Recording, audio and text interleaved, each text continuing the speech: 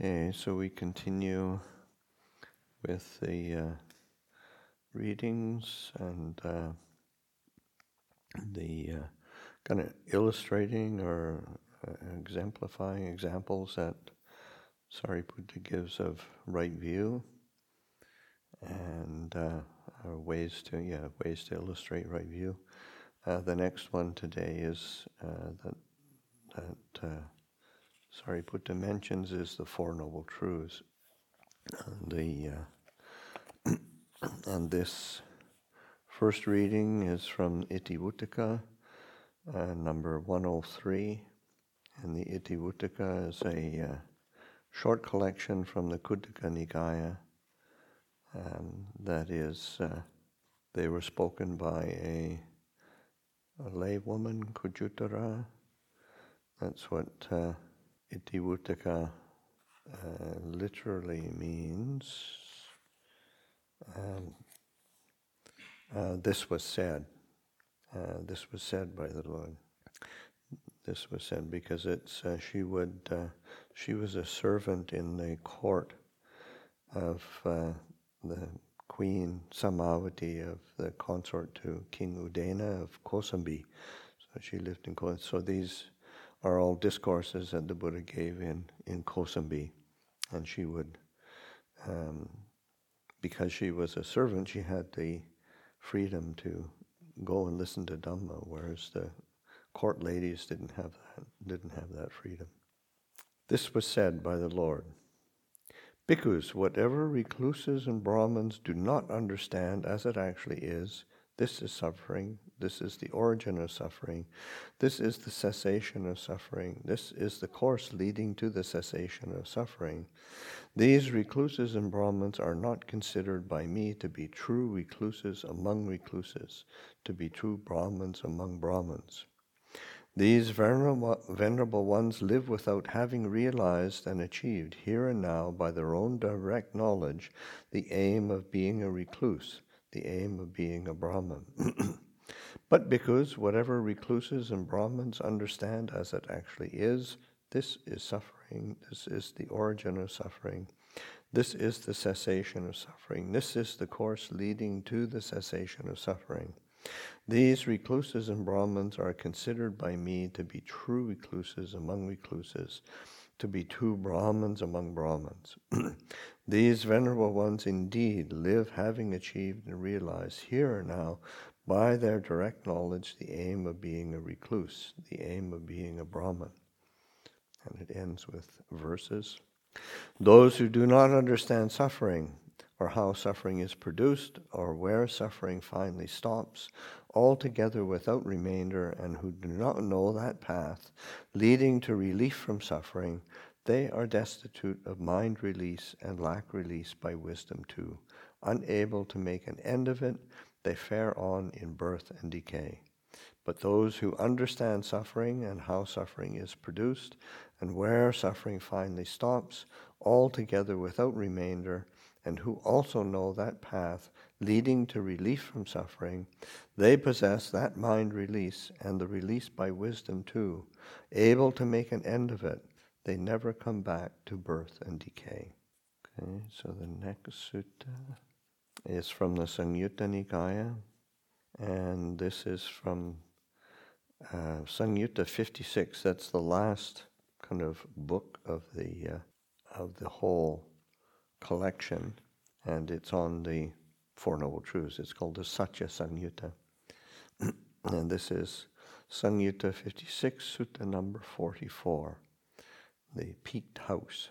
Bhikkhus, if anyone should speak thus, without having made the breakthrough to the noble truth of suffering as it really is, without having made the breakthrough to the noble truth of the origin of suffering as it really is, without having made the breakthrough to the noble truth of the cessation of suffering as it really is, without having made the breakthrough to the noble truth of the way leading to the cessation of suffering as it really is, I will completely make an end to suffering.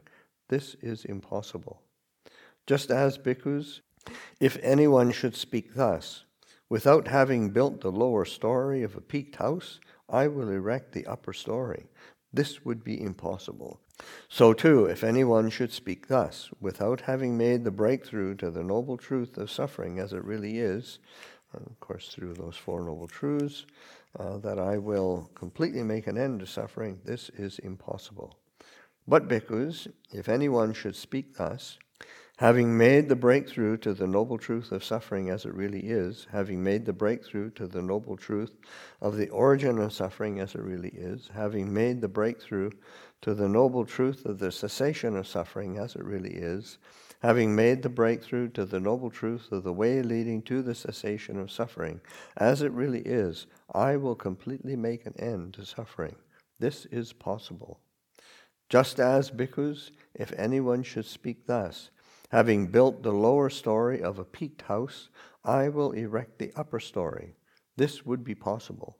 So too, if anyone should speak thus, having made the breakthrough to the noble truth of suffering as it really is, through the Four Noble Truths, I will completely make an end of suffering. This is possible. Therefore, bhikkhus, an exertion should be made to understand this is suffering. This is the origin of suffering. This is the cessation of suffering. This is the path leading to the cessation of suffering. An exertion should be made. This is the way leading to the cessation of suffering. Okay, this next one is from the same Sangyutta, Sangyutta 56, Sutta number 35, 100 spears. Okay, we got 100 spears again today.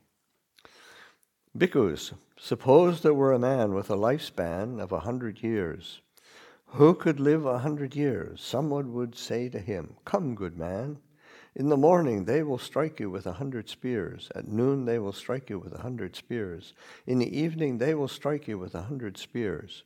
And you, good man, being struck day after day by 300 spears, will have a lifespan of 100 years, will live 100 years. And then, after 100 years have passed, you will make the breakthrough to the Four Noble Truths, to which you had not broken through earlier. It is fitting, bhikkhus, for a clansman intent on his good to accept the offer. For what reason? Because this samsara is without discoverable beginning. A first point cannot be discerned of blows by spears, blows by swords, blows by axes. And even though this may be so, bhikkhus, I do not say that the breakthrough to the Four Noble Truths is accompanied by suffering or displeasure.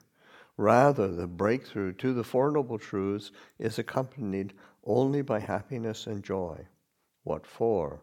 The noble truth of suffering, the noble truth of the origin of suffering, the noble truth of the cessation of suffering, the noble truth of the way leading to the cessation of suffering. Therefore, bhikkhus, an exertion should be made to understand this is suffering. An exertion should be made to understand this is the origin of suffering. An exertion should be made to understand this is the cessation of suffering. An exertion should be made to understand this is the way leading to the cessation of suffering. So that's an incredibly striking image. Just saying how fortunate or how important it is to have that insight, and how, say, unfortunate it is to live without that insight, and that it cuts both ways. Worthy of reflection and contemplation. So those are the suttas I had today. I'll continue with the readings of Ajahn Chah. We're still on the translator's preface to the book Being Dhamma.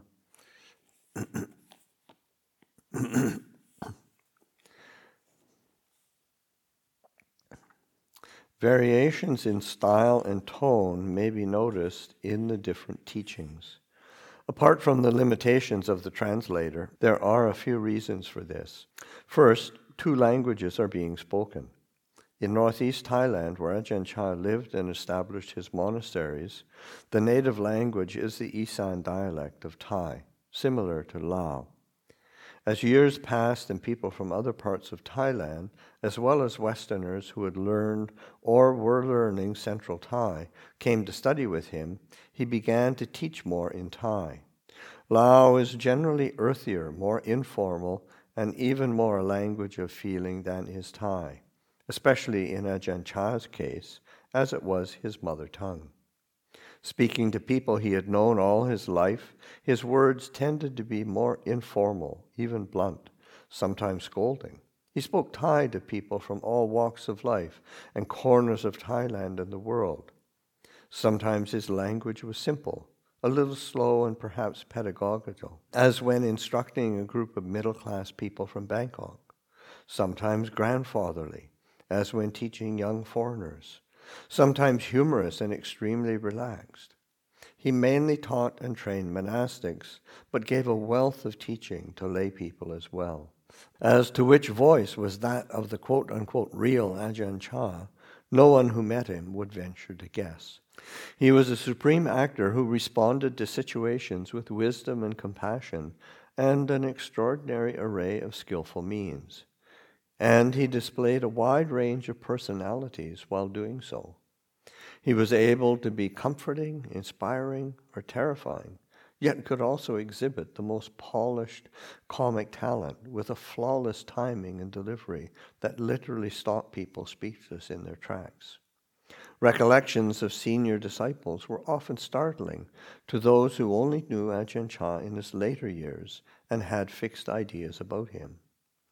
The former depicted him as tough and unsentimental, even ferocious, a man of mystery and a wielder of occult powers. But whoever he may have been, perhaps the most important fact is the great love that so many people came to feel for him over the years of his teaching activities.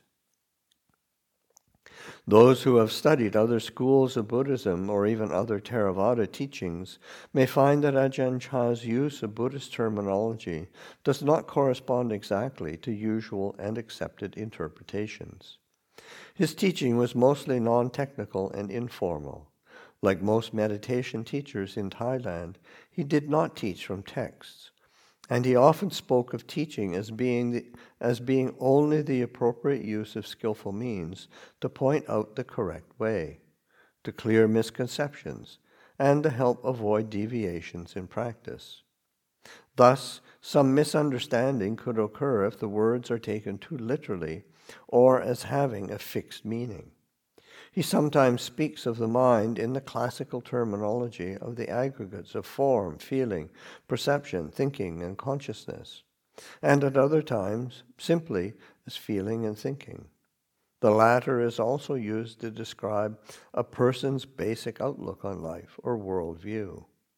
He often refers to the one who knows, a common theme in Thai Buddhist teaching, sometimes in a neutral sense as mind itself, a basic awareness with the potential for delusion or wisdom, or he may speak of it as an awakened knowing, even as Buddha nature, a concept rarely broached in Theravada Buddhism. There are also Thai Buddhist terms derived from the Pali language that may not have the same meaning and significance as the corresponding Sanskrit terms employed in Mahayana.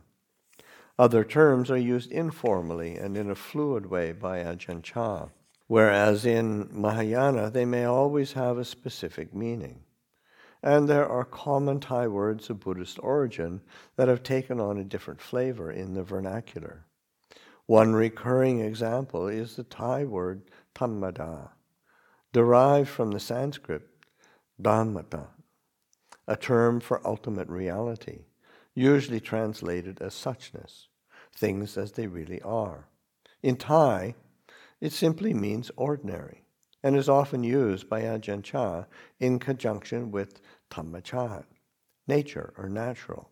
Nature is not meant to imply merely the physical environment, and statements that we should not try to alter nature don't mean that we can't pull weeds or create irrigation systems, but rather that we should avoid living in a constant struggle of not accepting the way things happen in the realm of cause and effect. The words for natural and ordinary would normally be taken in a mundane sense by Thai listeners, but Ajahn Chah expounds on them in a Dhamma sense as the way things are. In translating from Pali and Thai, multiple renditions were often used to convey the range of meaning and flavor of the original. Anicca is generally understood as meaning impermanent, but Ajahn Chah often spoke of this principle in terms of the uncertainty of existence. Dukkha has been translated as suffering and also as unsatisfactoriness. The third of the three characteristics of insight meditation, the truth that there is nothing constituting a self or belonging to a self, has also been rendered in various ways. Not self, absence of self, selflessness. Ajahn Chah sometimes used the Pali word anatta and sometimes Thai equivalents, so it seemed appropriate to use different English terms to fit the context and the flow of the language itself. Some readers may be familiar with certain translations of common Buddhist terminology, often depending on which tradition they have studied. The Pali word kilesa, for example, has usually been translated as defilement in Theravada literature, and the actual meaning is something that stains the original purity of the mind. However, this translation tends to take on moralistic overtones in modern English. In Tibetan Buddhist books, it is usually rendered as mental afflictions, emotional afflictions, or conflicting emotions. This variety was generally opted for here to convey the sense of something afflicting the heart, but occasionally defilement is used. The next section is called Carrying on the Tradition. Ajahn Chah lived in one of the more remote, unheard of, and inaccessible corners of Thailand. Yet somehow a steady stream of Western seekers found their way to his monastery beginning in the late 1960s, and many ended up staying under his guidance for years. This, quote, pot-bellied monk who looked more like a bullfrog than a saint, this is from Stephen Batchelor. A Thai forest tradition grows in England. It's from an article that he'd written in Tricycle. This pot-bellied monk who looked more like a bullfrog than a saint, and actually his nickname when he was a layperson was Bullfrog. Had an appeal and a way of communicating truth that reached across cultural barriers and the strata of society. Over the years, he touched many hearts and shaped many lives for the better. In Thailand, it was always striking to see the throngs of people who would turn up at even the most remote monastery when he visited. Watching adults come running from a village like children to meet his car, joyfully calling out, "Lumpur," was an unforgettable sight. His very being was a refuge to people, each receiving what they could at their own level. Through his vibrant, joyous presence, he instilled an absolute trust and sense of safety. Today in the West, there are monastic communities in his lineage, including a number of monks who had the opportunity to live and train with Ajahn Chah. There are also many former monks and nuns, as well as lay people, who spent time with him. Visiting from time to time, one is struck by the great regard in which he is still held, the love and gratitude people feel for him. From a simple remark such as, "Lumpur was good, wasn't he?" to the statement, "He was the most remarkable person I ever met, and one of the greatest men in Thailand has ever produced." It is obvious how he affected people's lives. Yet this was no mere personality cult of blind devotion. He was always on the alert for disciples who depended on him too much, and he could make one's life miserable if he felt it was needed to get someone out of his or her rut. As he repeats in his teachings, the Buddha did not praise those who blindly follow another without trying to discover the truth for themselves. It would be possible to fill a whole volume with recollections of Ajahn Chah and commentary on his teaching. At this point, however, it feels appropriate to let the teachings speak for themselves. So we'll get into the actual, and this is an introduction, and this is Ajahn Chah speaking. These are beginning the translations now. The Buddha said that one who sees emptiness, the Lord of death cannot follow. When an awakened being passes away, what happens next?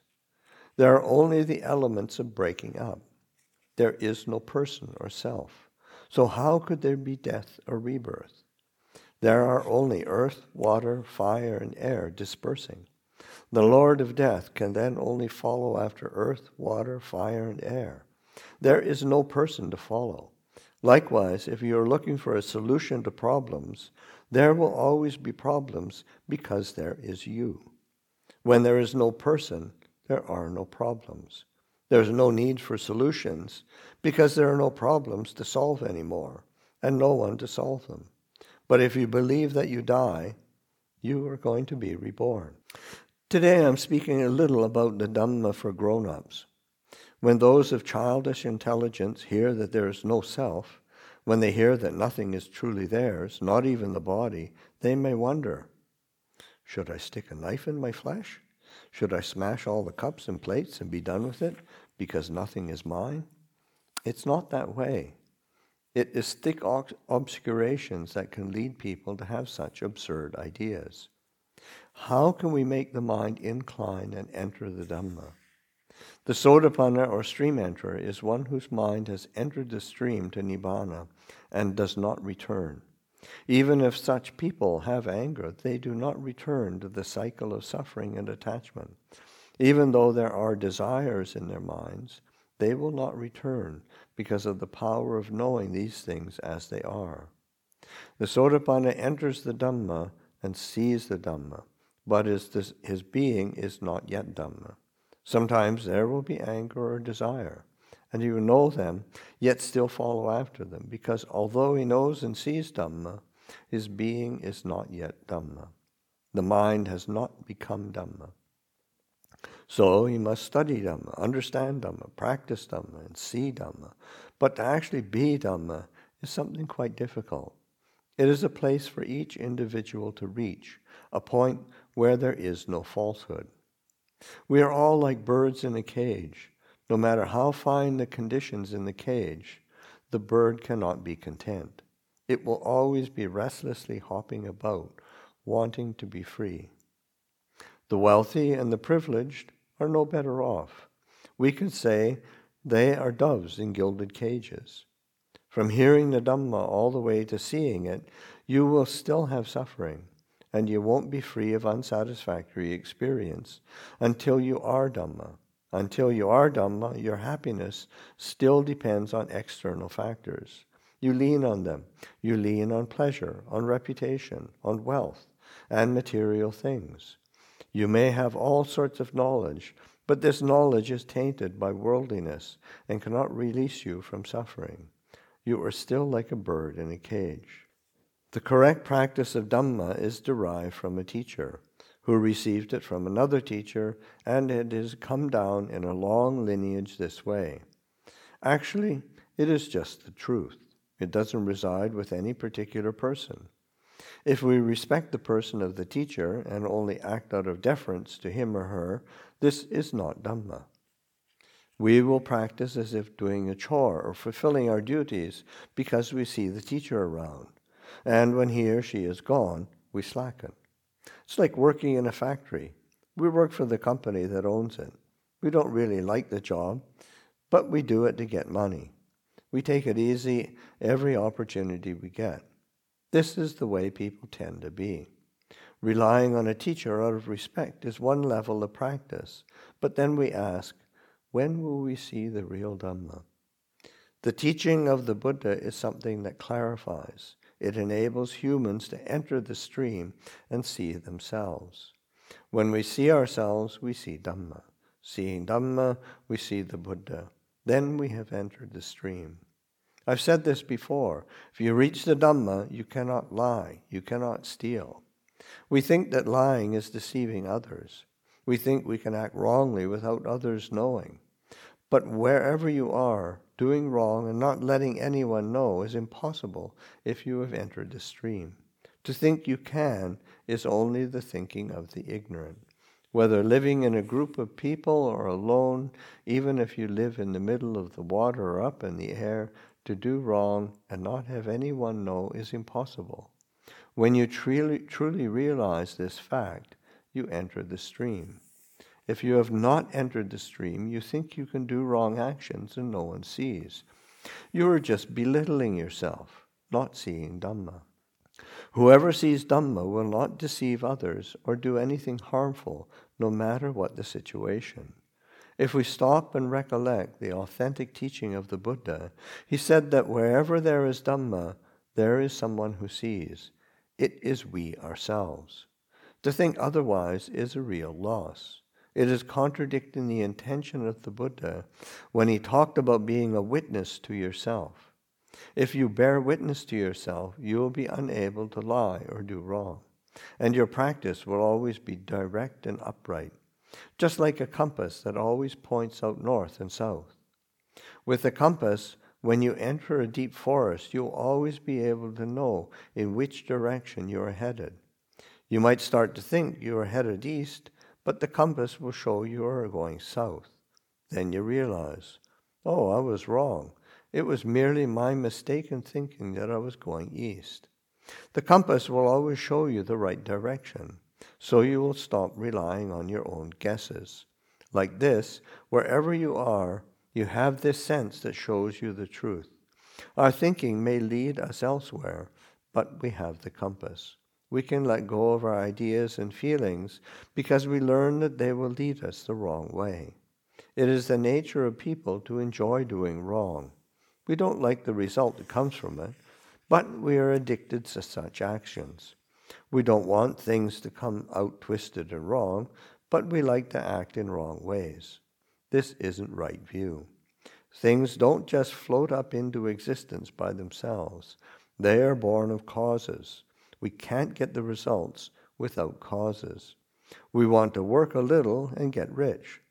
We want to realize path, fruit, and nibbana, but we don't want to do strenuous practice. We want to gain knowledge, but we don't want to study. We want to pass tests without applying ourselves. So we go to get sprinkled by holy water from Lumpur. What's the purpose? What will the water do? It's necessary to work hard and hit the books. But people are like this. Well, they may get a little inspiration from the old monks spraying them with water, but in the language of common folk, it's called not reaching the Dhamma. That is one level. In practicing Dhamma, there must be causes and results. Those who really apply themselves can put an end to doubt and can resolve and finish with problems. Like the compass needle that always points true. We may enter the forest and think east is north because of our own confusion, but the compass is always pointing out the right direction. This is the nature of Dhamma. We call it Satya Dhamma, or truth. So practicing according to the way of the Buddha, there is no wrong. There is no wrong in the cause, no wrong in the result. There can be right view, or there can be wrong view. Whichever is there will be the root of your practice, firmly clung to. There are just these two kinds of path, but when you have wrong view, you do not realize that it is wrong. Rather, you will think it is right and good. You cannot see, and things will not go well.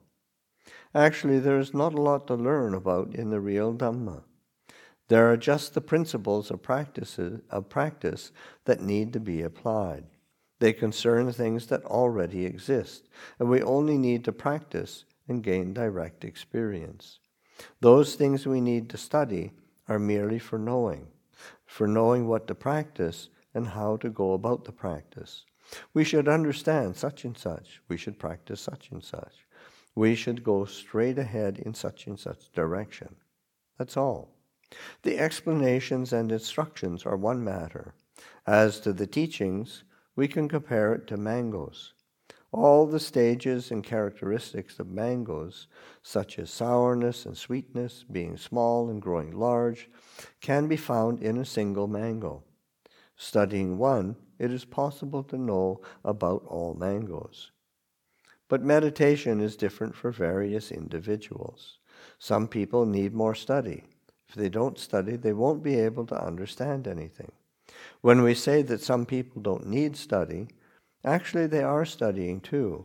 They study directly through practice. There are these two approaches. We can study from ABC, or we can learn by following the model of the methods for practice. If things are not clear, we can look at the appearance and the actual existence of things, such as hair, nails, teeth, and skin. Their nature is that they are not stable or reliable, not clean or beautiful. This is one way. If we study, we will really take a serious look at them and consider this. Without this kind of study, we are not likely to know.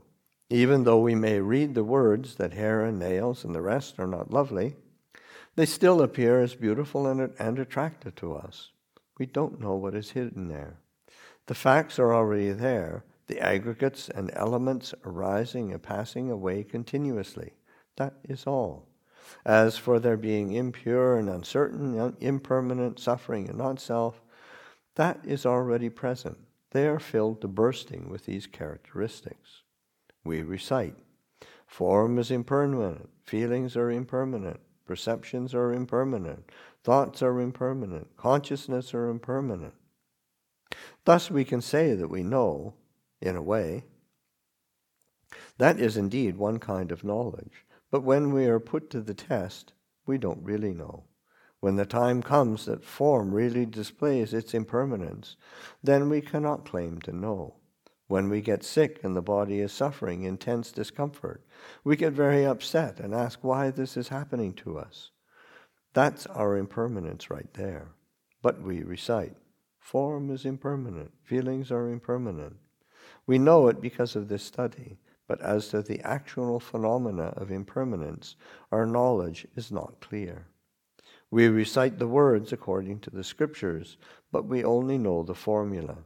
In spite of our melodious chanting, which we do so perfectly, we have missed the point.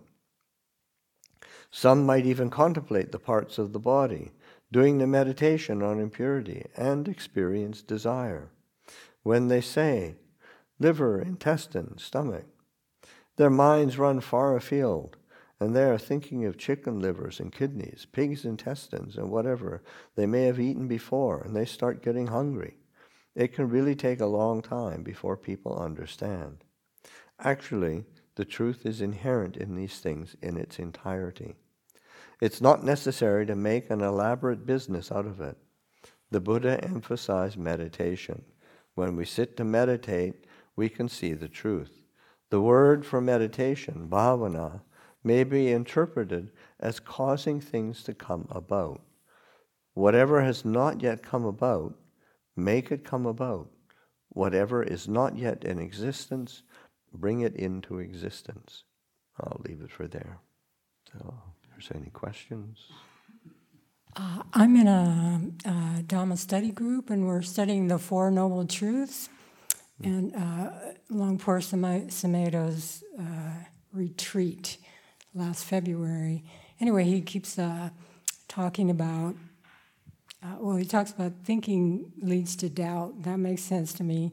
He also says thinking is divisive. Mm-hmm. What does that mean exactly? Have some ideas. But. Well, I mean, as soon as you start thinking, you're already dividing things. You're already dividing things up. And I mean, it's the way that our normal thinking functions. I mean, we're starting to classify things. We're starting to decide something's good or bad, something's likable, unlikable, something is preferable, not preferable. And the reality, we need to learn how to use our thinking. But I mean, thinking gets exalted. Where we've been held hostage by I think, therefore I am, and it tends to just create. We tend to use thinking or assume our thoughts to be self.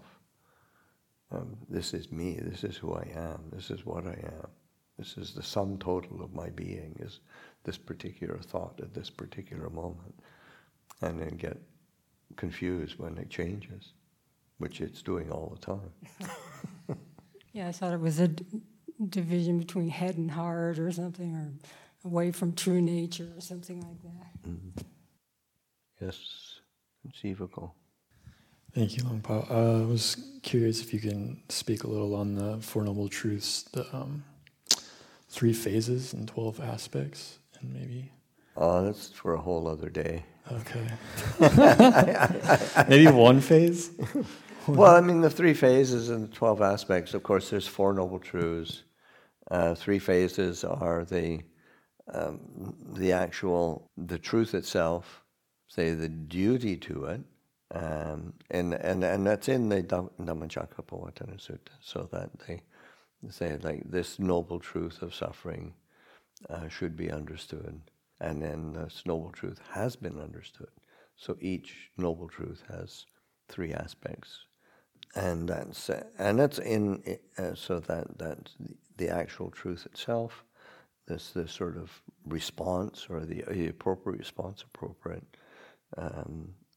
way to duty towards it, and then the having completed that duty. So 4 truths, 3 different ways of approaching it. So get 12 in its 12 aspects. I appreciate those teachings from the Itivutika, just like specifically the emphasis on anybody who says they've come to an end of suffering through some other means other than realizing the Four Noble Truths, that can't be, and that it's through the Four Noble Truths. And because I see the mind does that a lot, like, yeah, desire leads to the ending of suffering, but I could probably do this, and it's okay, and it won't suffer that much, or and it's just and then that's how we get burned every time. Yeah, that's sort of the weasel mind. Trying to weasel out of the Four Noble Truths. Trying to weasel out of the Four Noble Truths.